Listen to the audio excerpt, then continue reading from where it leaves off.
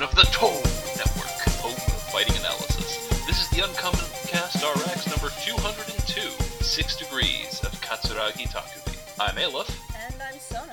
And this is Kamen Rider Build episode 41, The Truth Behind Best Matches, and 42, Legacy of Doubt. Our writer for both is Muto Shogo, as always. Always. Always, and forever. Our director for 41 is Moroda Satoshi, and for 42, it is Shibasaki Takayuki. Okay, well, I'm just gonna get us going into some light and happy thoughts about these episodes, and kind of what's going on in them. That was, of course, sarcasm. Prepare for the misery. Because look, it's not a big thing. It's not even a big central part of the episodes, but I have to say that for all I've been and remain, I do want to highlight that, annoyed at the inclusion of Papa Katsuragi in the story, I am kind of glad they bring him in like they did in these episodes, as opposed to like making him Saint Dad or a cartoon supervillain, which, I mean, like, yes he is, but Evil's the cartoon supervillain. He's just a bad person, because it's one of the many, many things going on in this show that drives home how intensely political the series is interested in being.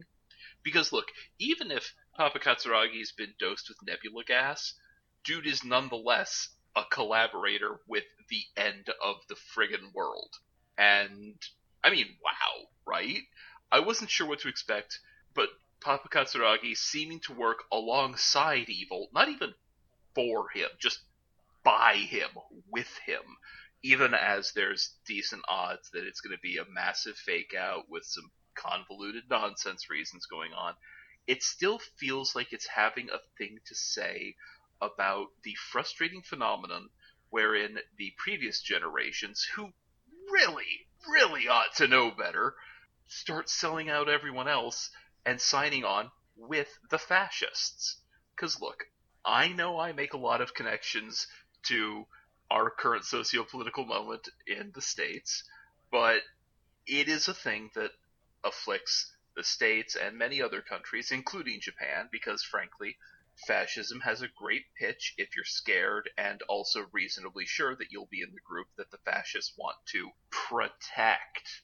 Please understand that's in air quotes, because it's protection like the classic extortion method of the protection racket. Like, hey man, nice country you got here.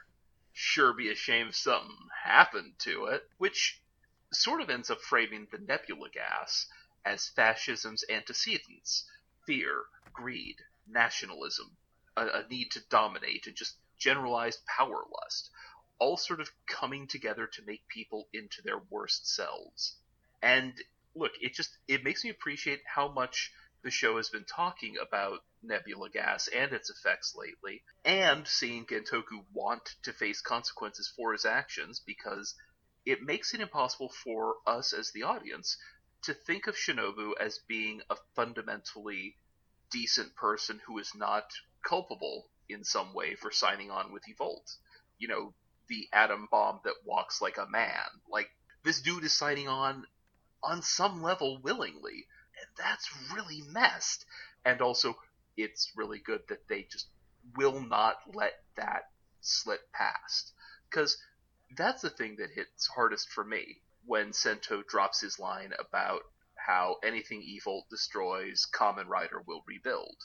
And it just makes me think back to, like, the recent-ish history of Japan. Like, after the U.S. drops experimental weapons of mass destruction on two non-military civilian centers, killing hundreds of thousands of people, the post-war years were then defined by just a ton of rebuilding. Not only of the things that were literally destroyed, you know, the buildings, the bridges, the roads, the structures, etc., but also a lot of how society worked. Partially because there was an American occupation that was very literally making that happen, but also because, I mean, the whole let's go conquer all the things and be violently nationalist thing hadn't exactly worked out well for them overall, had it? And then just in the aftermath, there's this massive surge of scientific and technological innovation that made Japan a world power again, and that's where the generation Katsuragi Shinobu is sort of representing pops in. Like they're the people who popped out after the war. They grew up after it was over, and while everything was being rebuilt or had just finished being rebuilt, they know but didn't see what war does, and tended only to have an opportunity to experience a growing prosperity, particularly because of the economic miracle of the 1980s. And as that prosperity starts to dwindle, because look, nothing can last forever, particularly when you don't invest in a really stalwart civic infrastructure, the folks who were riding high in the 80s all start to wonder what happened and start to yearn for those good old days. And it's so easy then for nostalgia for that easier time, for that better time, for that more prosperous time, to be co opted by people who will happily promise you that, yes, look, we will force the good old days to come back, and we will make them stay forever and ever if you just give us your lives. Yeah, hi. I'm Aleph. I don't like fascists. And this is all, like, I swear I'm coming back to build. It's not the first time in Kamen Rider we've had evil dads. We've had a lot of them in recent years. Probably too many, honestly. But it is the first time that they've given us an evil dad in a way that basically tells the kids at home in a manner that is both genre and age appropriate, which is how they've been conveying a lot of their messages, and that's honestly really impressive. That, hey, you ought to keep a slightly skeptical view of your parents, as, however unlikely it is, they might end up collaborating with the fascists. And frustratingly, it so often becomes the duty of the new generation to save the previous generation from itself and its own bad decisions, like, you know, being very, very happy that they voted in someone who I don't know would concentrate populations of people in, let's call them camps, because they aren't, places those people want to live on purpose. Sorry, I can't promise when light and fluffy things will return. Probably next episode of Laser Knees. Yeah. Because Build is a bleak show. I love it, but I can't imagine the light and fluffy will return to UnKamen until we move out of Build and into whatever follows it. Yeah, I mean, again, I'm not complaining about the bleak, but it does take it is one of those things where it's like after a while you're just like, oh, I need to just work up to this. It's cool. But I don't really have too much to add to that because I'm kind of in the same place with all of it. It's interesting within the context of this specific narrative, and I guess to an extent, Katsuragi Shinobu feels like Muto's way of keeping the story grounded in something similar to reality.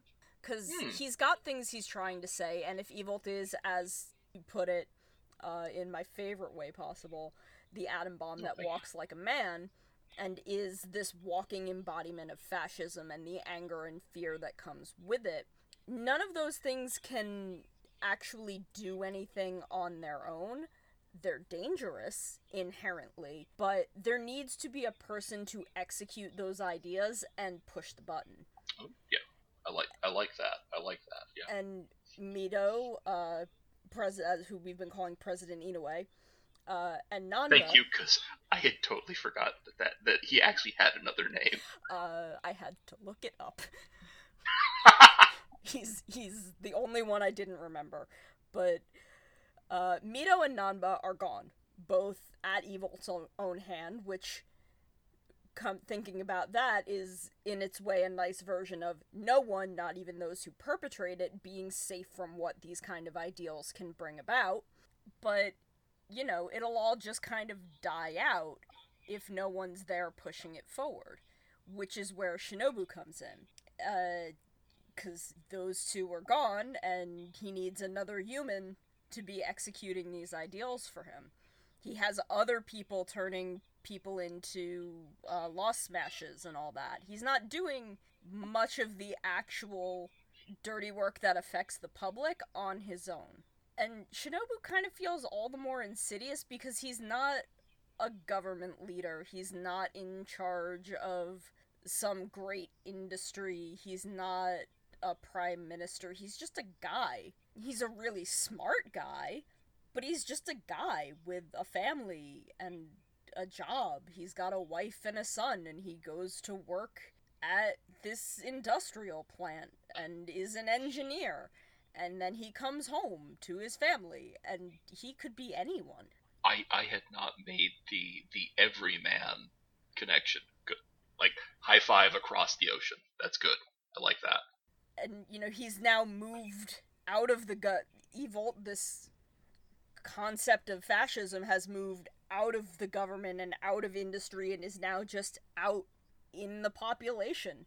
And, lest I then start repeating everything you said, because that seems to be the road I'm now pointing myself down, I'm just gonna kind of toss in a same hat and let us move forward with the knowledge that Muto's got some really interesting politics, and he's gonna talk about them, and we're also gonna talk about them. Yeah, because it's fun, and something approaching healthy to do that. Well, okay, maybe even just something approaching fun, because again, it's real depressing, but also nice to talk about it in a way where it's like, hey, by the end of it, we're gonna get to see this atom bomb get, like, Ryder kicked into oblivion. Like, fascism's gonna get punched in the face, and there's some catharsis in knowing that's coming.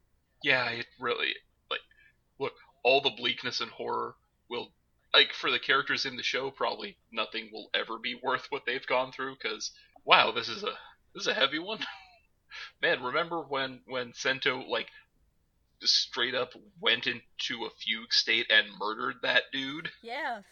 Whew. But, yeah, I don't think anything's really going to be worth it for the characters, but, boy, as an audience, it's just, when we finally punch whoever is going to get punched in the face, it's just going to be like, good. You had that coming. You did all this, you deserve worse. On the other hand, again, death by Ryder is not a way I want to go. No, not particularly. Though again, like, not even though, just like, especially after that episode where he loses his stuff and turns into the ultimate darkness for a hot second. Because, man, Aoba did not go out nice. No. Anyway, let's move on to things we didn't like in these two episodes. Otherwise, I'm just going to start getting all, like, weirdly fascinated at how good they made me afraid of Kamen Rider. Okay, so 41, I'm not sure how I feel about this whole Evil has been performing quote-unquote human emotion, but has actually been emotionless, but now, because Sento did the thing, he's got real people emotions. Like, it kind of undercuts the malice he's shown up until now, and it hasn't actually changed him all that much.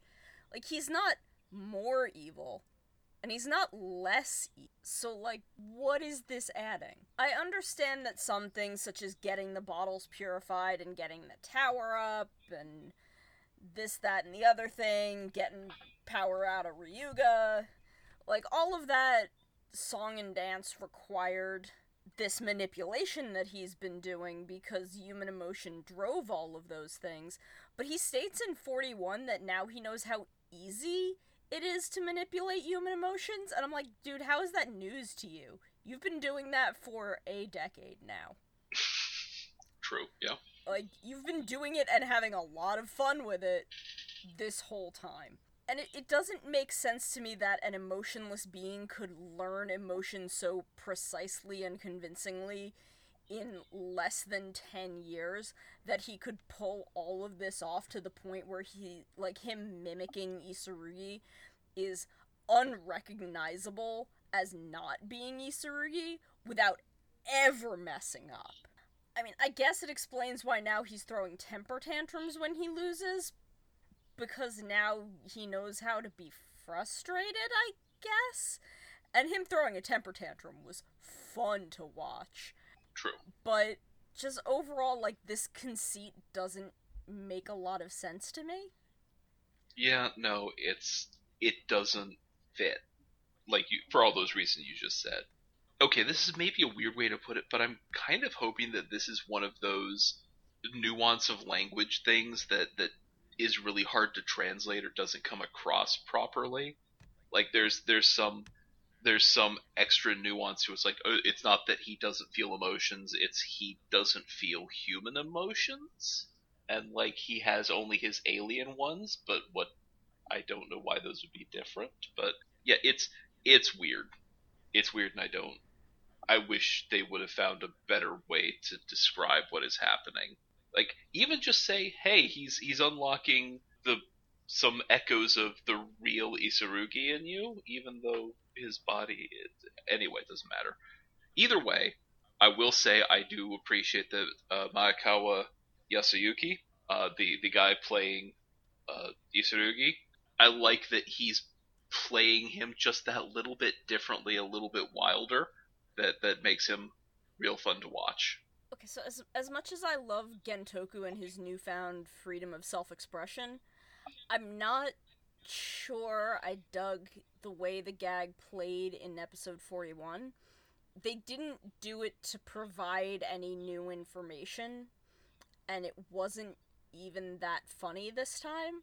Like, last time it provided us the new information of, here's Gentoku doing this complete turn and kind of reevaluating the person he wants to be and getting to be the person he's never been allowed to be.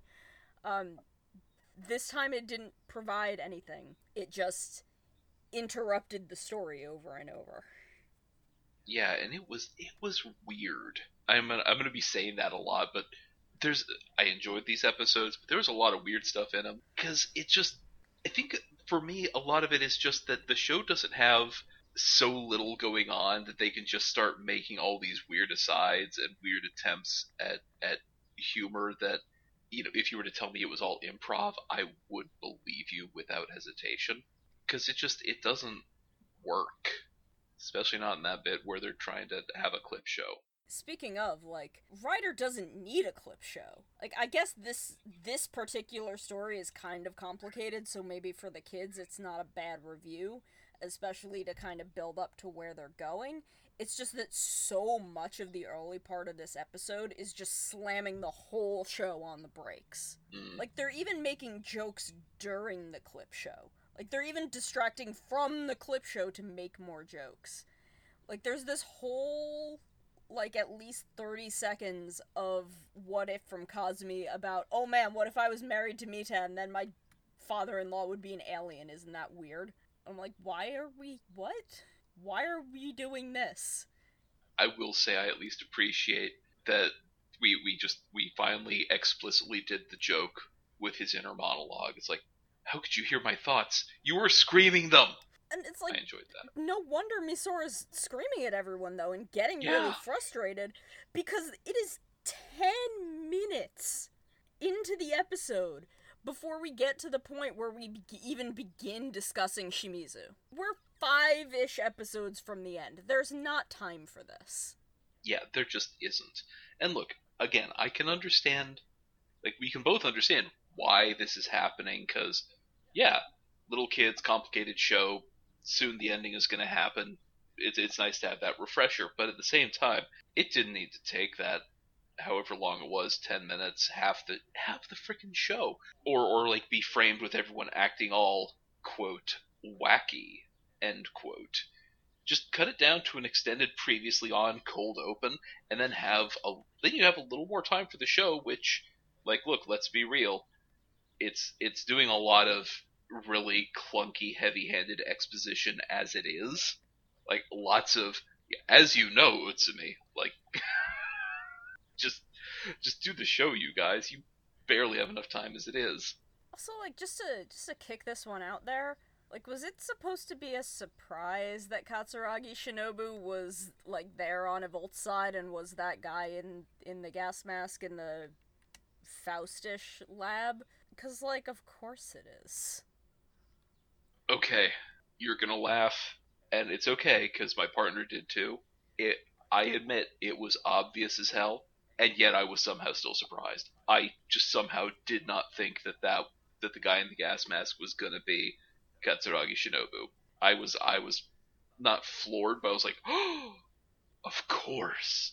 Because yeah, it made all the sense on earth, and they might as well have just given him a name tag saying Katsuragi-san. I was so dumb, y'all. I'm willing to admit when I'm dumb, is what I'm saying. Go on. It's just, within the context of Build, this story is kind of interesting. Like, if this show stood alone, or was my first rider, or even my first post-Decade rider, because there's not quite so much of this prior, I'd probably actually be kind of invested in, like, oh no, is he really evil, or is he just playing a long con to take evil down? Like, I'd be kind of into that. And seeing him use Build so that Sento can kind of metaphorically overcome what Build was created for in order to, you know, really make it do good, like, that's kind of neat thematically. So it's not like these Shinobu-centric plot points are in themselves all that bad. It's just been that, like, nearly every year since Double is this dad thing. Yeah.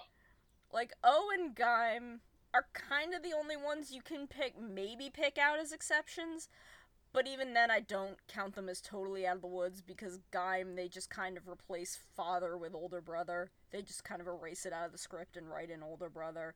And O's, Control H. like, you've got Kogami essentially being a dad figure to several characters, and Eiji does have this whole thing with his dad that's not a major plot point, but does influence a lot of the way he is.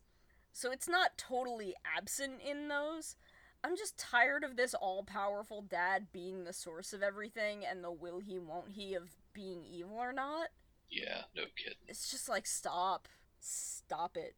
Also, how are you gonna do 2 episodes in a row that end with the same reveal?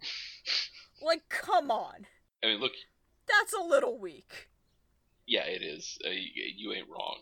I mean, look, I will say I appreciate the reintroduction of Build Classic as a villain. That was pretty cool. But yeah, you can't pull off, oh hey, it's me, your evil dad.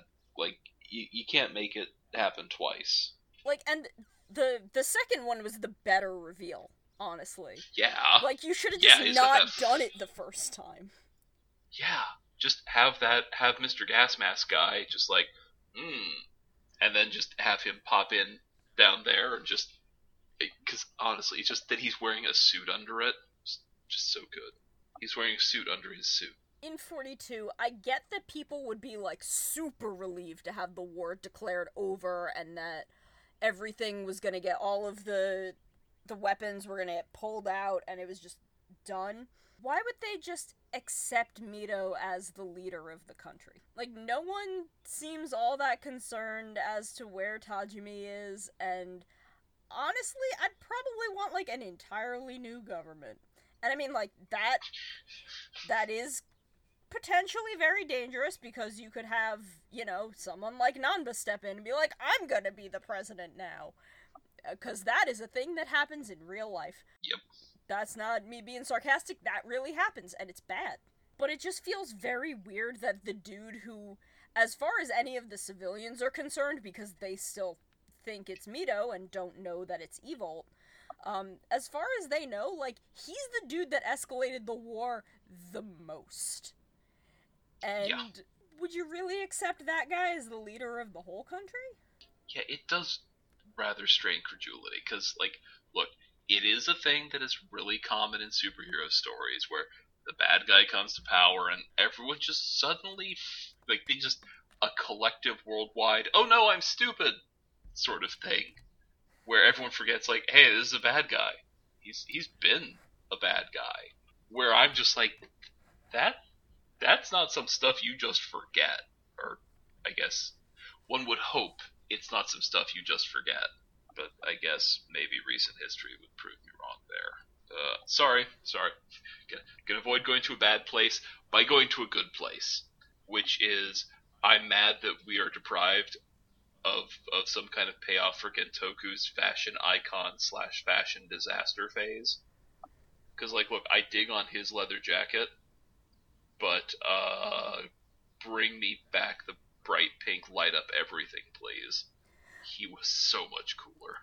Like, as much as I love Gentoku's trash fashion, because I do, so much, I kind of like that we've settled him into this kind of, tough Uva but not green sort of look. Which fits because Uva was also an absolute disaster. That's so true. And was also my favorite. But it's a huge departure from who he's been in the phases before joining Team Build, but it's also a look where we can finally take him seriously as part of, like, what's going on. Like, we're done with the gag that had honestly stopped working, and now we're getting back to business.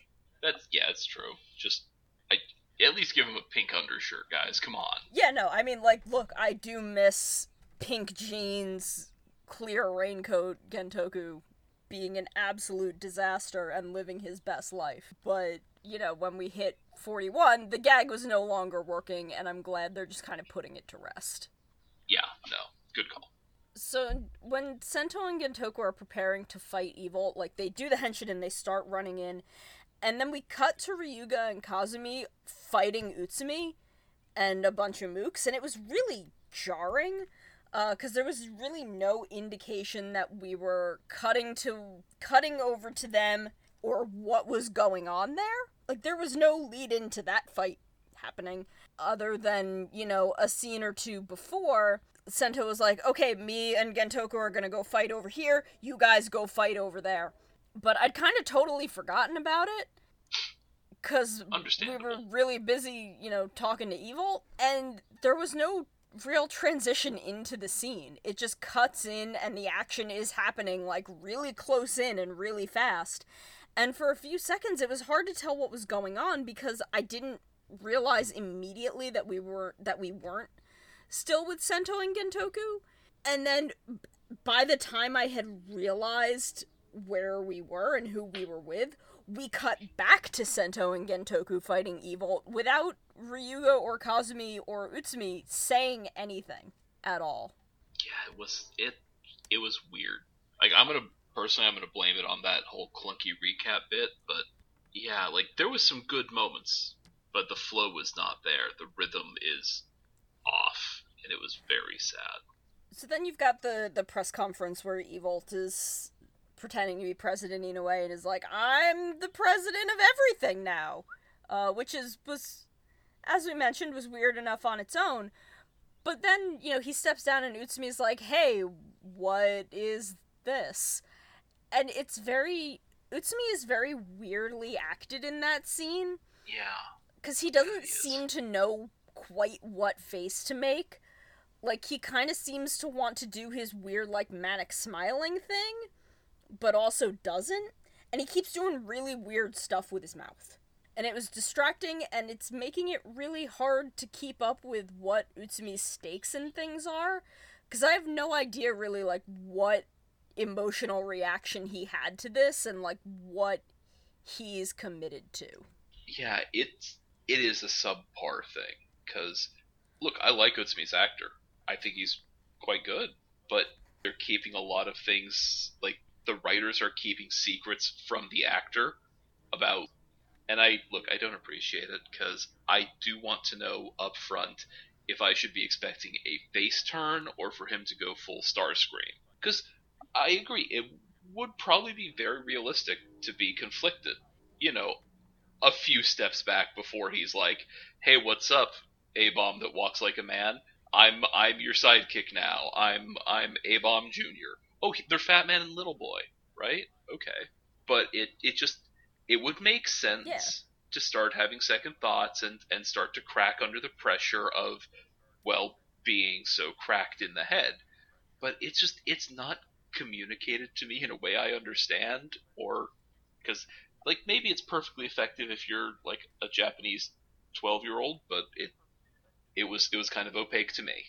Yeah, it's just, Utsumi was whole hog the second he jumped in with Evil. Like, he was in it. And he was totally on board with, do whatever you want, I just want to do some crazy science. And he has no real reason to be second-guessing that at the moment. Like, Evil's still like, hey man, I want to do some crazy science. But, like, Utsumi's actor can't quite seem to get there. And I feel like maybe he wants Utsumi to not be second-guessing, but the script keeps calling for really him to second-guess for some reason.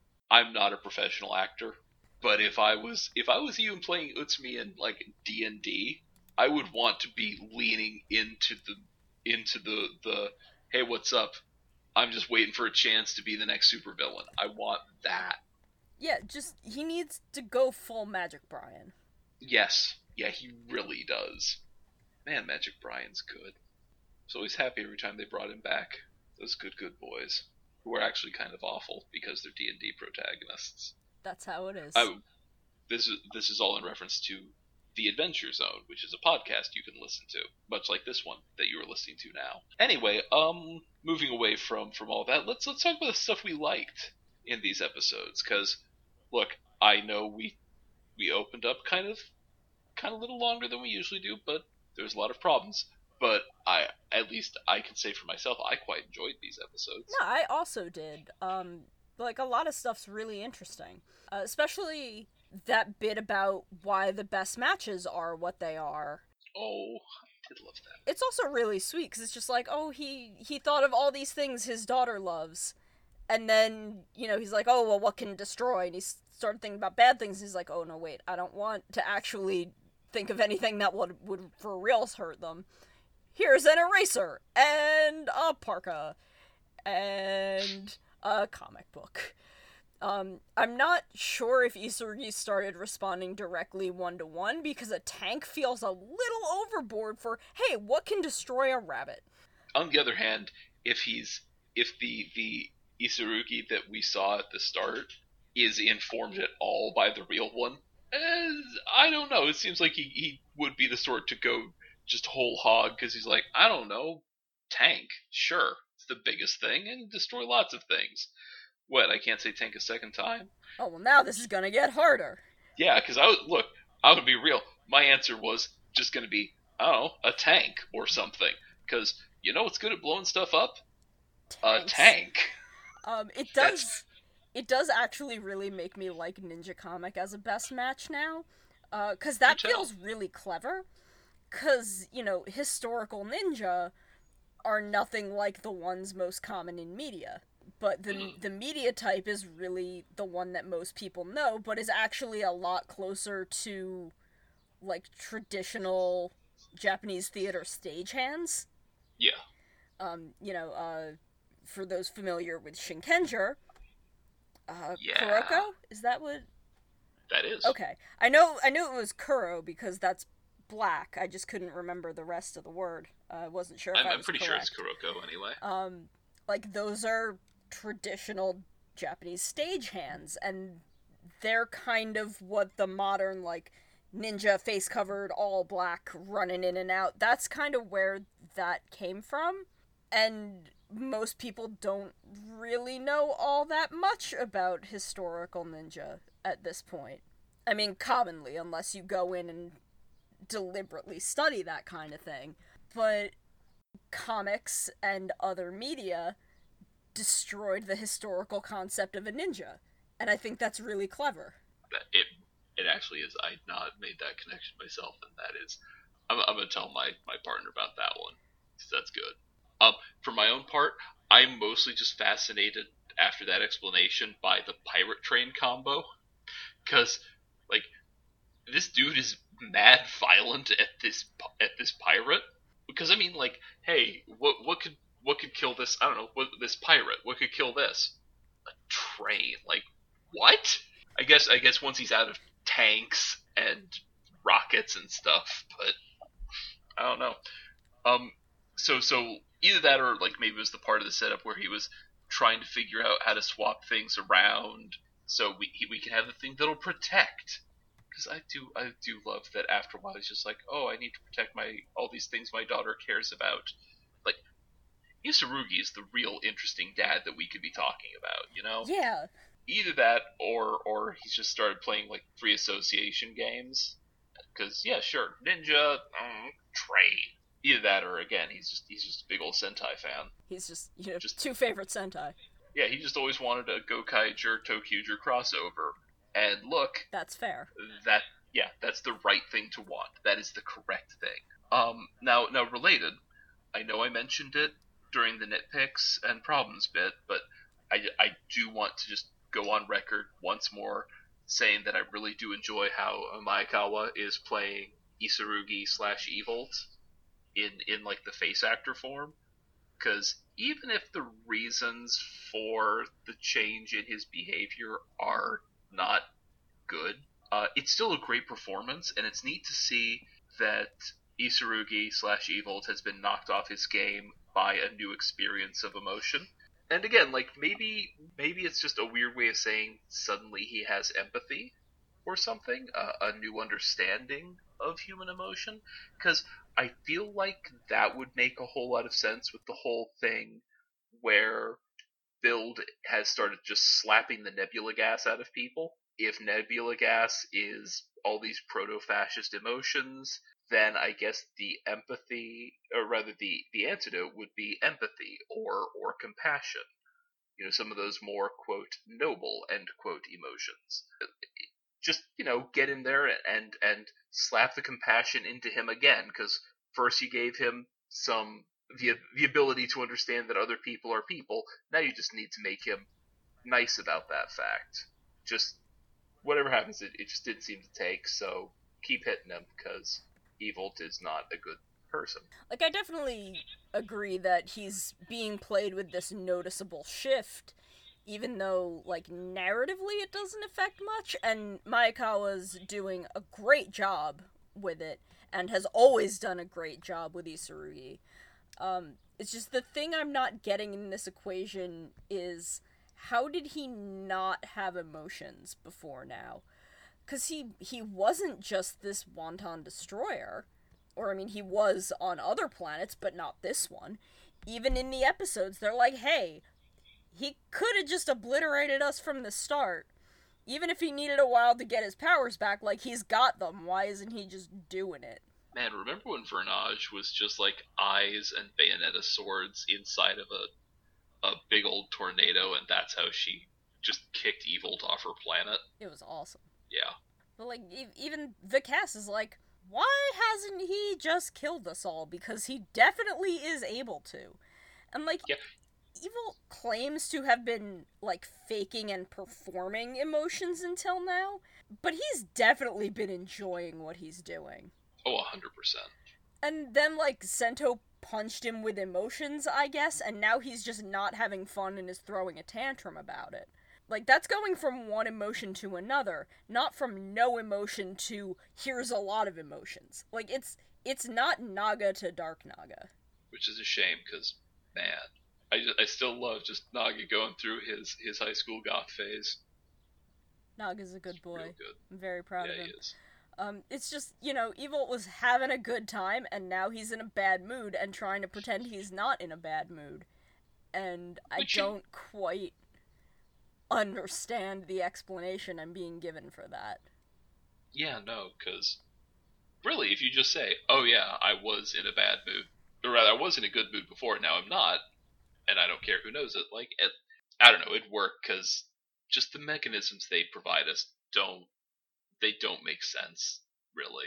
It's just some hand-wavium, and that's fine. I just wish they would have got some higher quality hand-waving. Okay, and just sort of on to the next bit, I do want to throw out that while it feels a bit clunky, I do have to say that I enjoy the twist about how all the smashes we've seen Sento fight are all people who are in some way related to Sento or his dad somehow, or, the other major players on the board.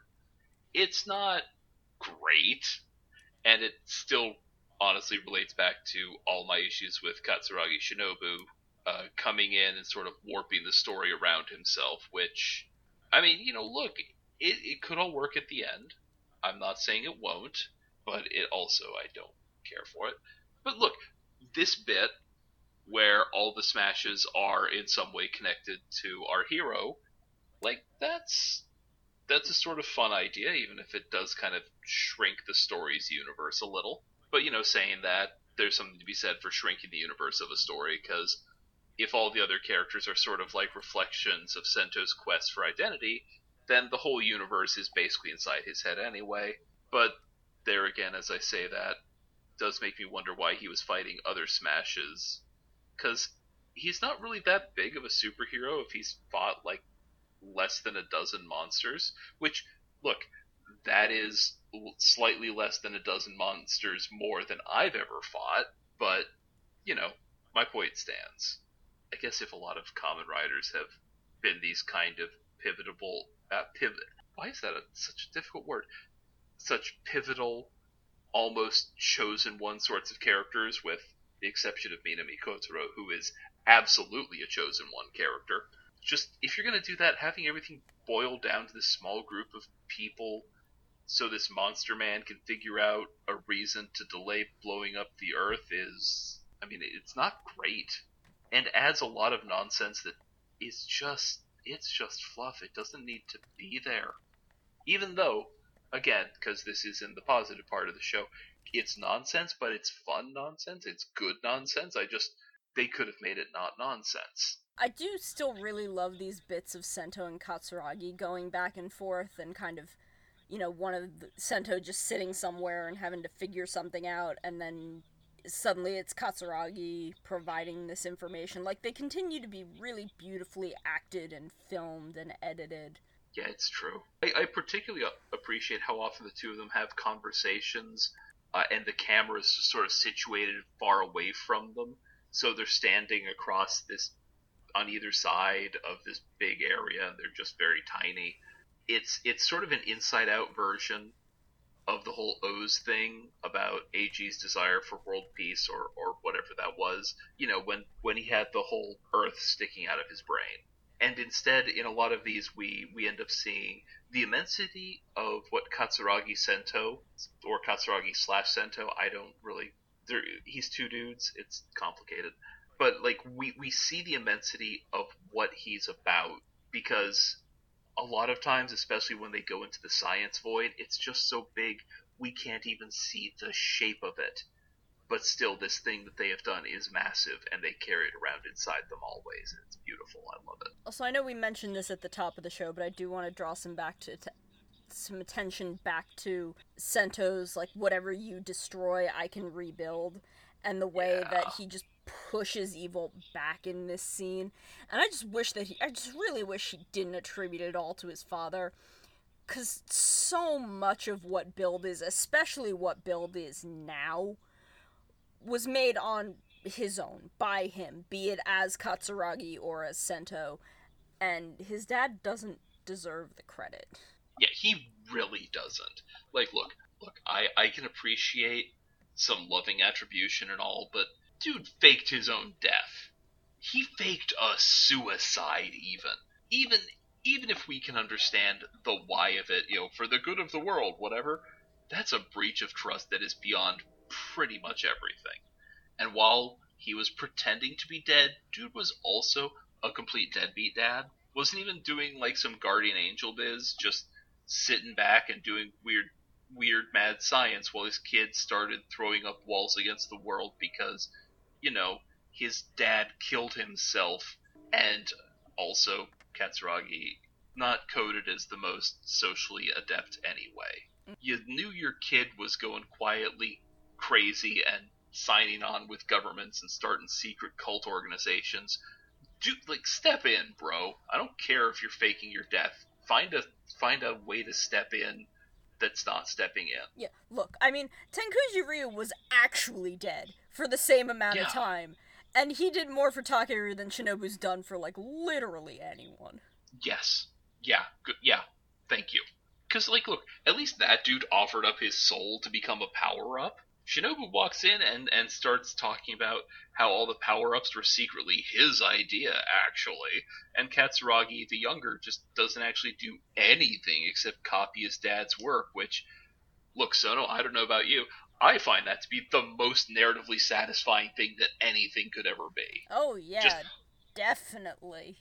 Absolutely. I mean, again, like, look, there's a lot to be said for, hey, he had to find out how to do it somehow, and that, you know, reverse engineering is not it's not nothing. It's so much. It takes so much of the oomph out. And look, I get that we're with all the great dad whatever stuff. I get that we're setting Sento up for a fall next episode where Katsuragi and Katsuragi can the younger. Sorry, it's three dudes basically, all with the same surname, and I'm in the habit of referring them by their surname. My bad. But just Katsuragi can just pop in and say a thing about you can't trust people, Sento, and then Sento would of course hey, yes, you should try to believe in them, and you should try to trust them, and if you can't, bring them back from the dark side, blah blah blah blah. I mean, it's all very nice, but also Shinobu doesn't deserve praise. He is the instrument by which the coolest ideas in the show have often been just completely retconned away, and Sento doesn't deserve that. Much as I want the end of the show to be the restoration of this one nuclear family, this dude faked his death. I'm sorry. Yeah, you know what? We don't need to bring back the whole family. Just have Sento go home to his mom and be like, "Hi, Mom, you have 6 kids now." What's up? I brought my family of choice, and Mom, I choose you to be my mom again. Why are you calling me that? Oh, right, yeah. Also, I'm a genius and found a way to get my face back. Except, of course, clearly that doesn't happen, because I don't know if the movie they were showing ads for is canon. I kind of hope he just gets his old face back, because I really like that actor. I just want this kid to be happy, and for his mom to also be happy. Yeah, and maybe for his dad to just, I don't know, get shot to the sun. Yeah, just to not be here. I mean, I realize, I'm probably being unfair, I'm not taking this on its own terms, but also, y'all opened by just saying the devil scientist made this, and now it was all done by the devil scientist's father's brother's cousin's ex-roommate from college. What does that make us? Absolutely. It's nowhere near as interesting to me. So going into 42, though. Yeah, thank you. I do love the cold open joke of Sawa charging Kazumi $1 million to help with his fashion sense. Which, honestly, his fashion sense isn't that bad. No, it really isn't. But, I just wish there was more of Sawa acting like Misora's business manager, because it's my favorite joke. It's real good. Oh, I'm sorry, you want to hang out with her? Pay. But I don't think you don't hang out with her. Pay me. And speaking of fashion, I do want to throw out how I enjoyed how Kazumi, and the rest of the cast, but mostly I noticed Kazumi, they've all seemed to swap into their summer looks. Because, those look comfy, and probably a lot less sweat making than Kazumi's big old jacket, which I want. It looks really nice. Yeah. But, I don't know about you, I'm roasting over here. I'm really glad that they can have, short sleeves. Yeah, or no sleeves. I'm dying here. I specifically noticed Misora and Sawa's outfits because they were adorable. And That's so just true. Whoever was handling costuming for this episode pulled out some great looks for everyone.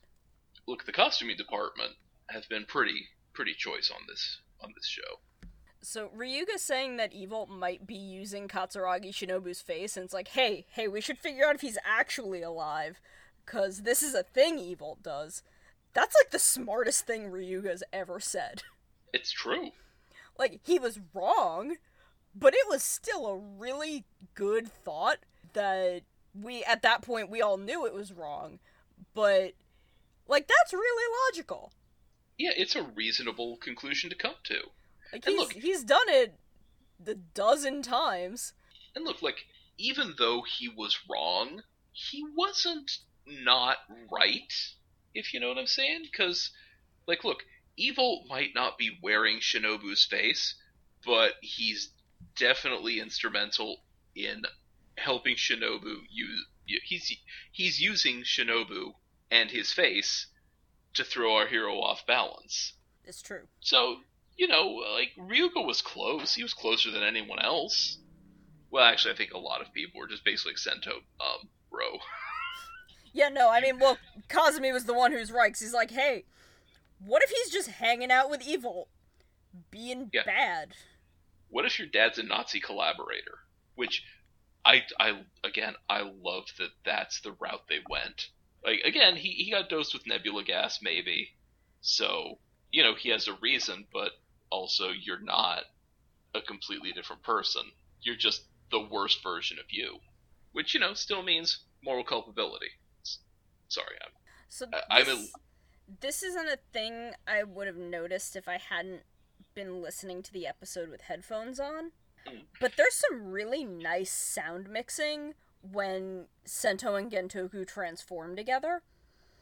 Gentoku's belt sounds only come from the right side, especially in that bit where he's off screen and starts up the belt, and Sento's only comes from the left. That's really clever. Honestly, I will say, even as I lament the length and frequency of the belt talk sometimes, the sound crew has been really good this year. It's been a lovely aural experience. So both Ryuga and Gentoku becoming kind of overwhelmed and their suits responding in different ways to that was really interesting. Like, seeing them lose control of themselves in different ways, and Ryuga's suit kind of pushing him to do more punching and Gentoku's kind of shutting down. Like, that was really interesting.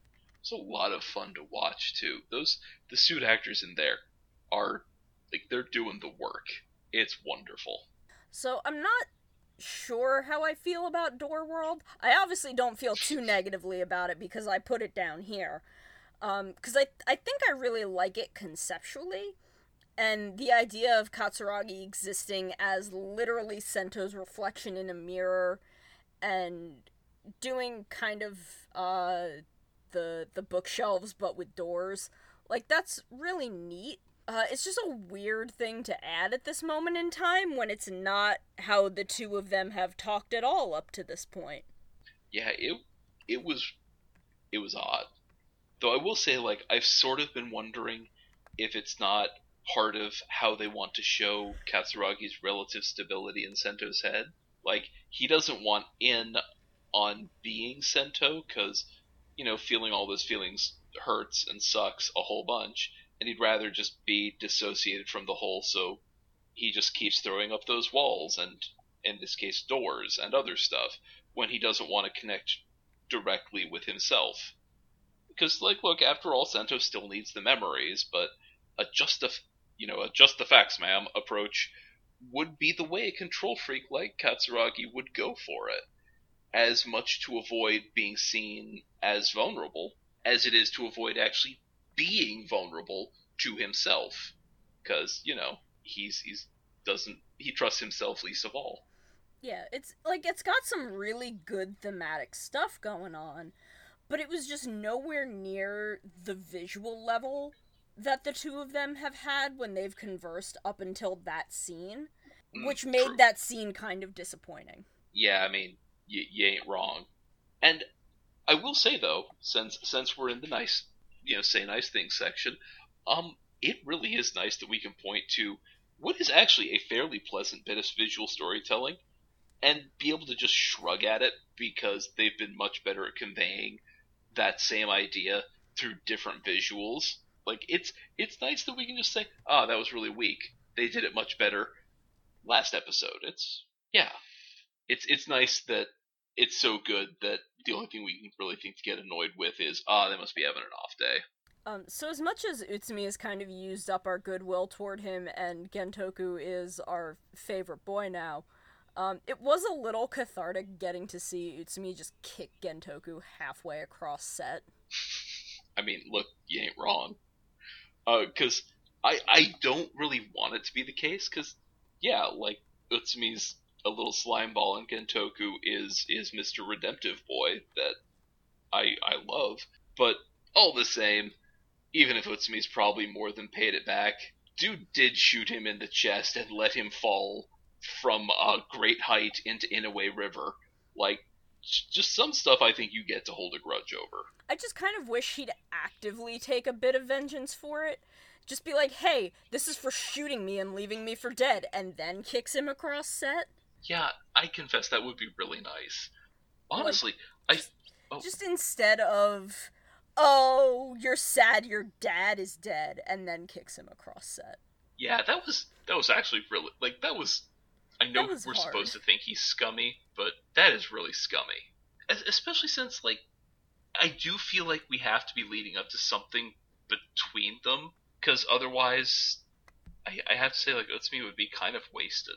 Because I will say, just from a storytelling, dramatic level, just admitting to the realization that this guy he thought was his friend set him up to take the fall, and then literally, like, made him take a fall because, again, dropped him into Inouye River from a great height, and that fall broke his heart and made him feel like he couldn't trust anyone or be kind, and he's mad about all that. And, like, if he just say that and then straight up rider kick Gentoku, like, I think that would be a lot more healthy. I guess healthy, but it's a lot more healthy, which makes it a relative measure.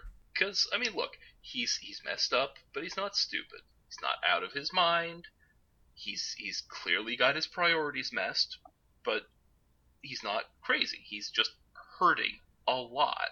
And I'm not saying we should forgive him, but just okay. Back in Q Ranger, there's that moment where President Hot Wings' old buddy turns out old buddy secretly hated him that whole time, which, I get. Fair. We also hated him that whole time. Yeah, but there was this bit at the end where, like, Cuervo is like, fine, I'm about to die, I'm gonna just take a running stab at you just so before I die I can hurt you a little. And President Hot Wings, like, steps out of the way and, like, stabs Cuervo instead, and I'm like, you couldn't let him have this, could you? You're a golden demigod phoenix man with tons of special powers that you pull out of wherever. You couldn't just let this dying, frail person stab you. Just get one good hit in, go off to hell, being able to think, well, at least I stabbed that guy. You know? I'm not saying Utsumi gets to kill Gentoku, but I do want Utsumi to have the moment where he goes into, where he, like, rider kicks Gentoku, and just Gentoku's like, I mean, this is fair. I'm not gonna die, because he's not gonna die because he gotta go to prison. Because what's he about? He want to go to prison. But also, just give Utsumi that, give him that much. He's earned it. Also, because, we also want to make sure Utsumi is alive so that Utsumi can also be tried at The Hague. Provided he survives the trial, he's definitely going to get for treason. Boy, if Utsumi survives, this is not one of those, like, oh, for the sake of the unity of the nation, we're just gonna pardon everyone. Like, nah, that's Kamen Rider Mad Rogue, the purple and white one? Yeah, kill him. Just launch him into the sea. I don't get rid of him. Sorry, that went on a little longer than I intended.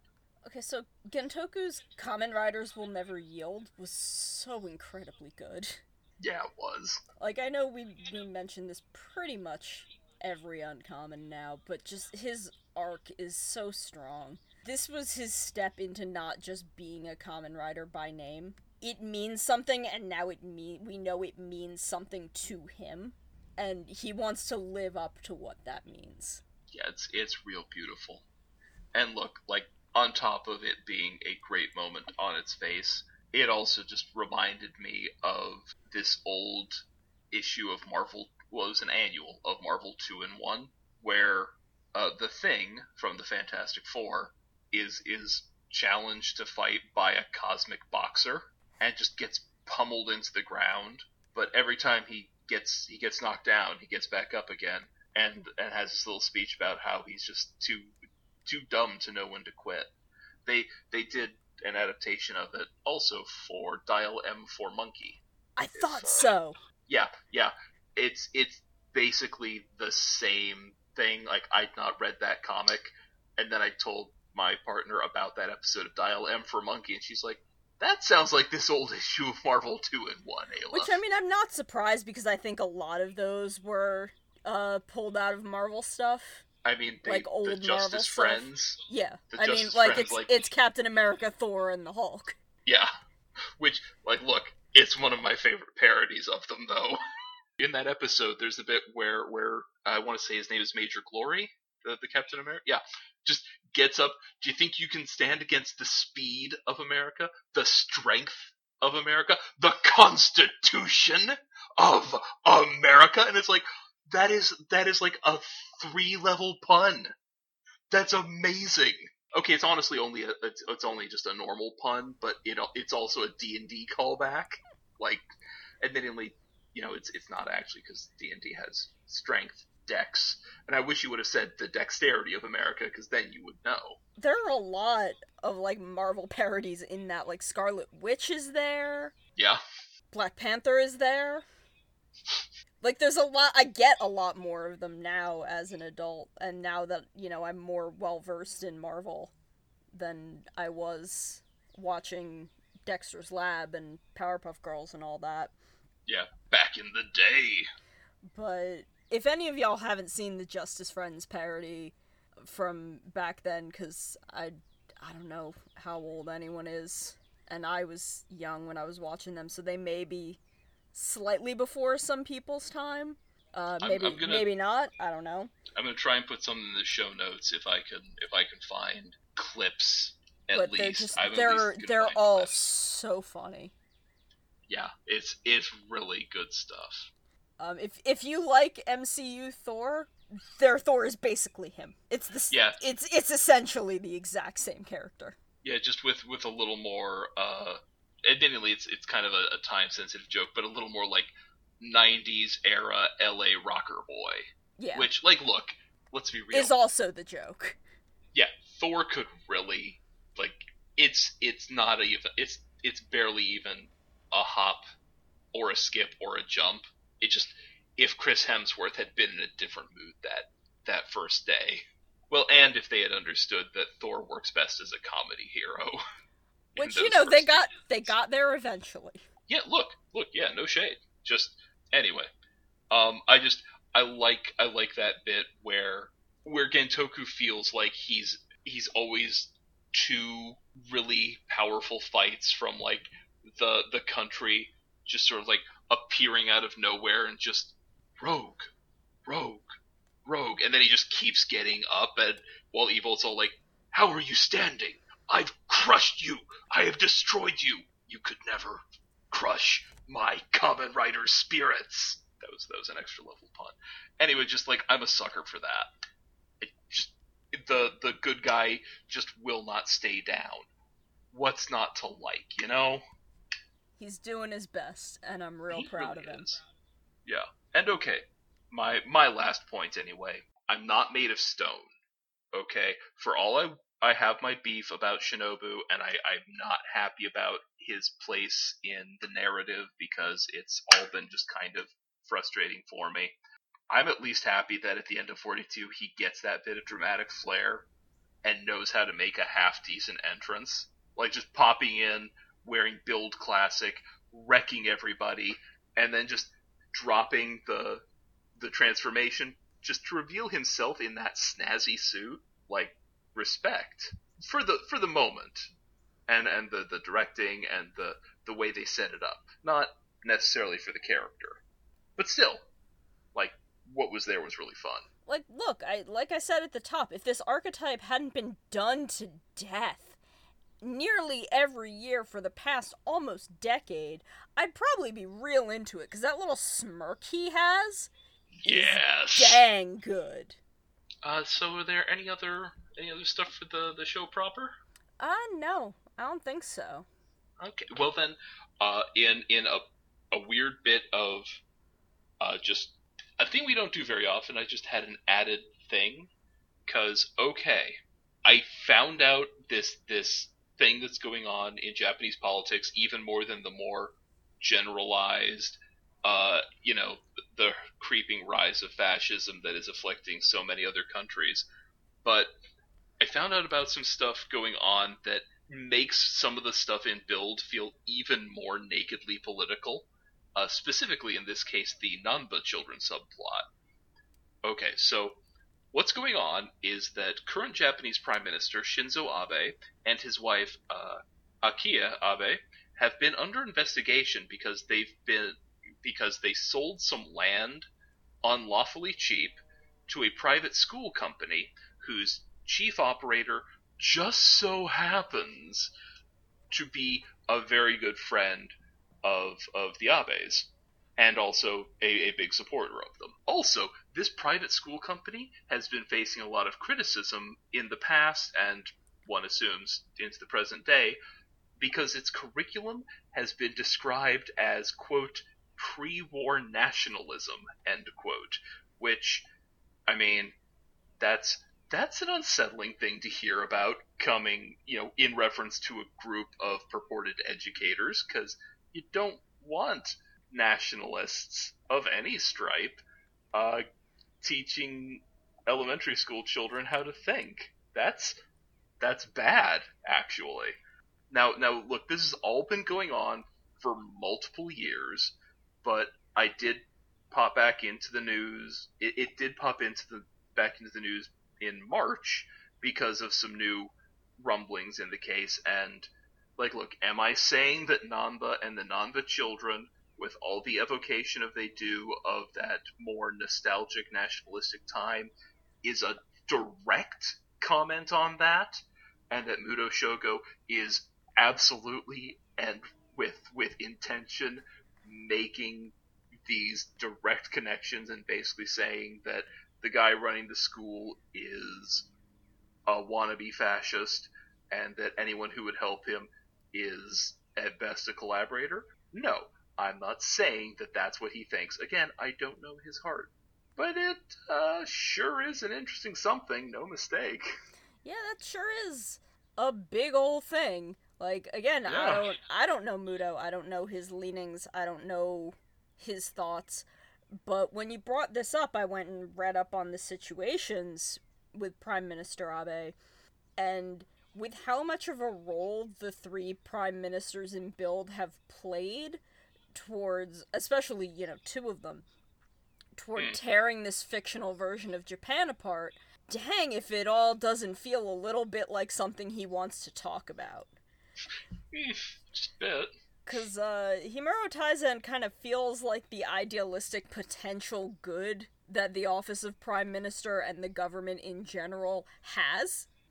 And, the government wants to help, it wants to take care of people, it wants to make sure everyone's okay. While Mito and Tajimi represent a couple of the very specific scandals going on with the actual Prime Minister of Japan. And, I mean, when you see pictures of the Abes, I'm not saying central casting was sort of okay, this, but legally distinct, but... And, I mean, with Mrs. Abe being so heavily involved in the school scandal, and it doesn't surprise me that Tajimi is the one that relates so closely with how, she claimed she was working towards helping Hokuto's citizens recover and was worried in, the economic growth of her region, but kind of let it rot while she pursued her own gains. And, these kids are being taught in this lady's house because she's so just dedicated to teaching, and teaching them right, where, did they have an actual school? What was their school teaching them?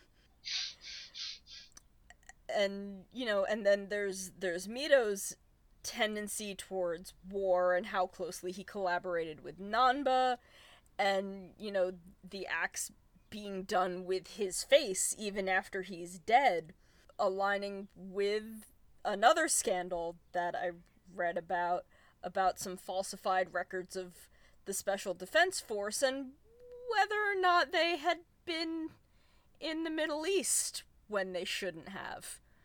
Oh dear. And I'm not saying this is all definitely what Muto is trying to say. Again, I've never spoken to the man, we've never met, I don't know what's going on in his head, but the pieces kind of fit together a little too nicely. Yeah, it's actually, sorry, I'm just still kind of blown away by that last bit, but yeah, it's all a little, it'd be a very interesting coincidence if it was a coincidence. Yeah. Because, wow, the amount of not hiding his criticism of the government that this implies. Like, that is ballsy as hell, dude. Like, I don't like to use ballsy as just as the adjective. It's just I can't think of a better one. That is brave as anything, bold as brass. Like, that is bold as fashion icon / disaster Gentoku's outfits in like 39 and 40. Just, it's nice. It's nice to see him just going out and being very aggressively political. And yeah, so is there any last minute things we can think of besides not exactly confirmation, but of Muto Shogo? Not particularly. Nothing directly show related. I do want to put out there, because this is my platform and I'm going to use it. I do have some Kamen Rider Build acrylic charms in my Etsy shop. They came out really, really cool. I'm quite proud of them. As you should be. They're very nice. Sento, Ryuga, Sawa, and Misora with some full bottles, best matches, except for Ryuga. He's got Dragon and the Great Dragon full bottles. The full bottles are also transparent. It's really cool. I'm very proud of them. They're $5 each. You can get the whole set of 4. Hit up my Etsy store. I'm brand new love song on Etsy. You can buy them. It would help me out a lot. Also, if they sell really well, I do want to do Kazumi and Gentoku and maybe Isurugi and Utsumi. So they have been selling pretty well. I have already made up the cost of having them made, but congratulations. If I get through the set, I am given some consideration to a second wave of them. So, I don't know. Check them out. Buy them. Give Sono money. I need money. Honest to God. It would support the show a lot. Especially since I'm now going into some home renovations to set up an office where I can do this even better. So, buying these would go a long way to helping support my end of making this show happen. Alright then. So with that all in mind, and please check the show notes for links to Sono's Etsy store and some of the stuff we've discussed here previous. For the UnKamen Cast RX and the rest of the Toll Network,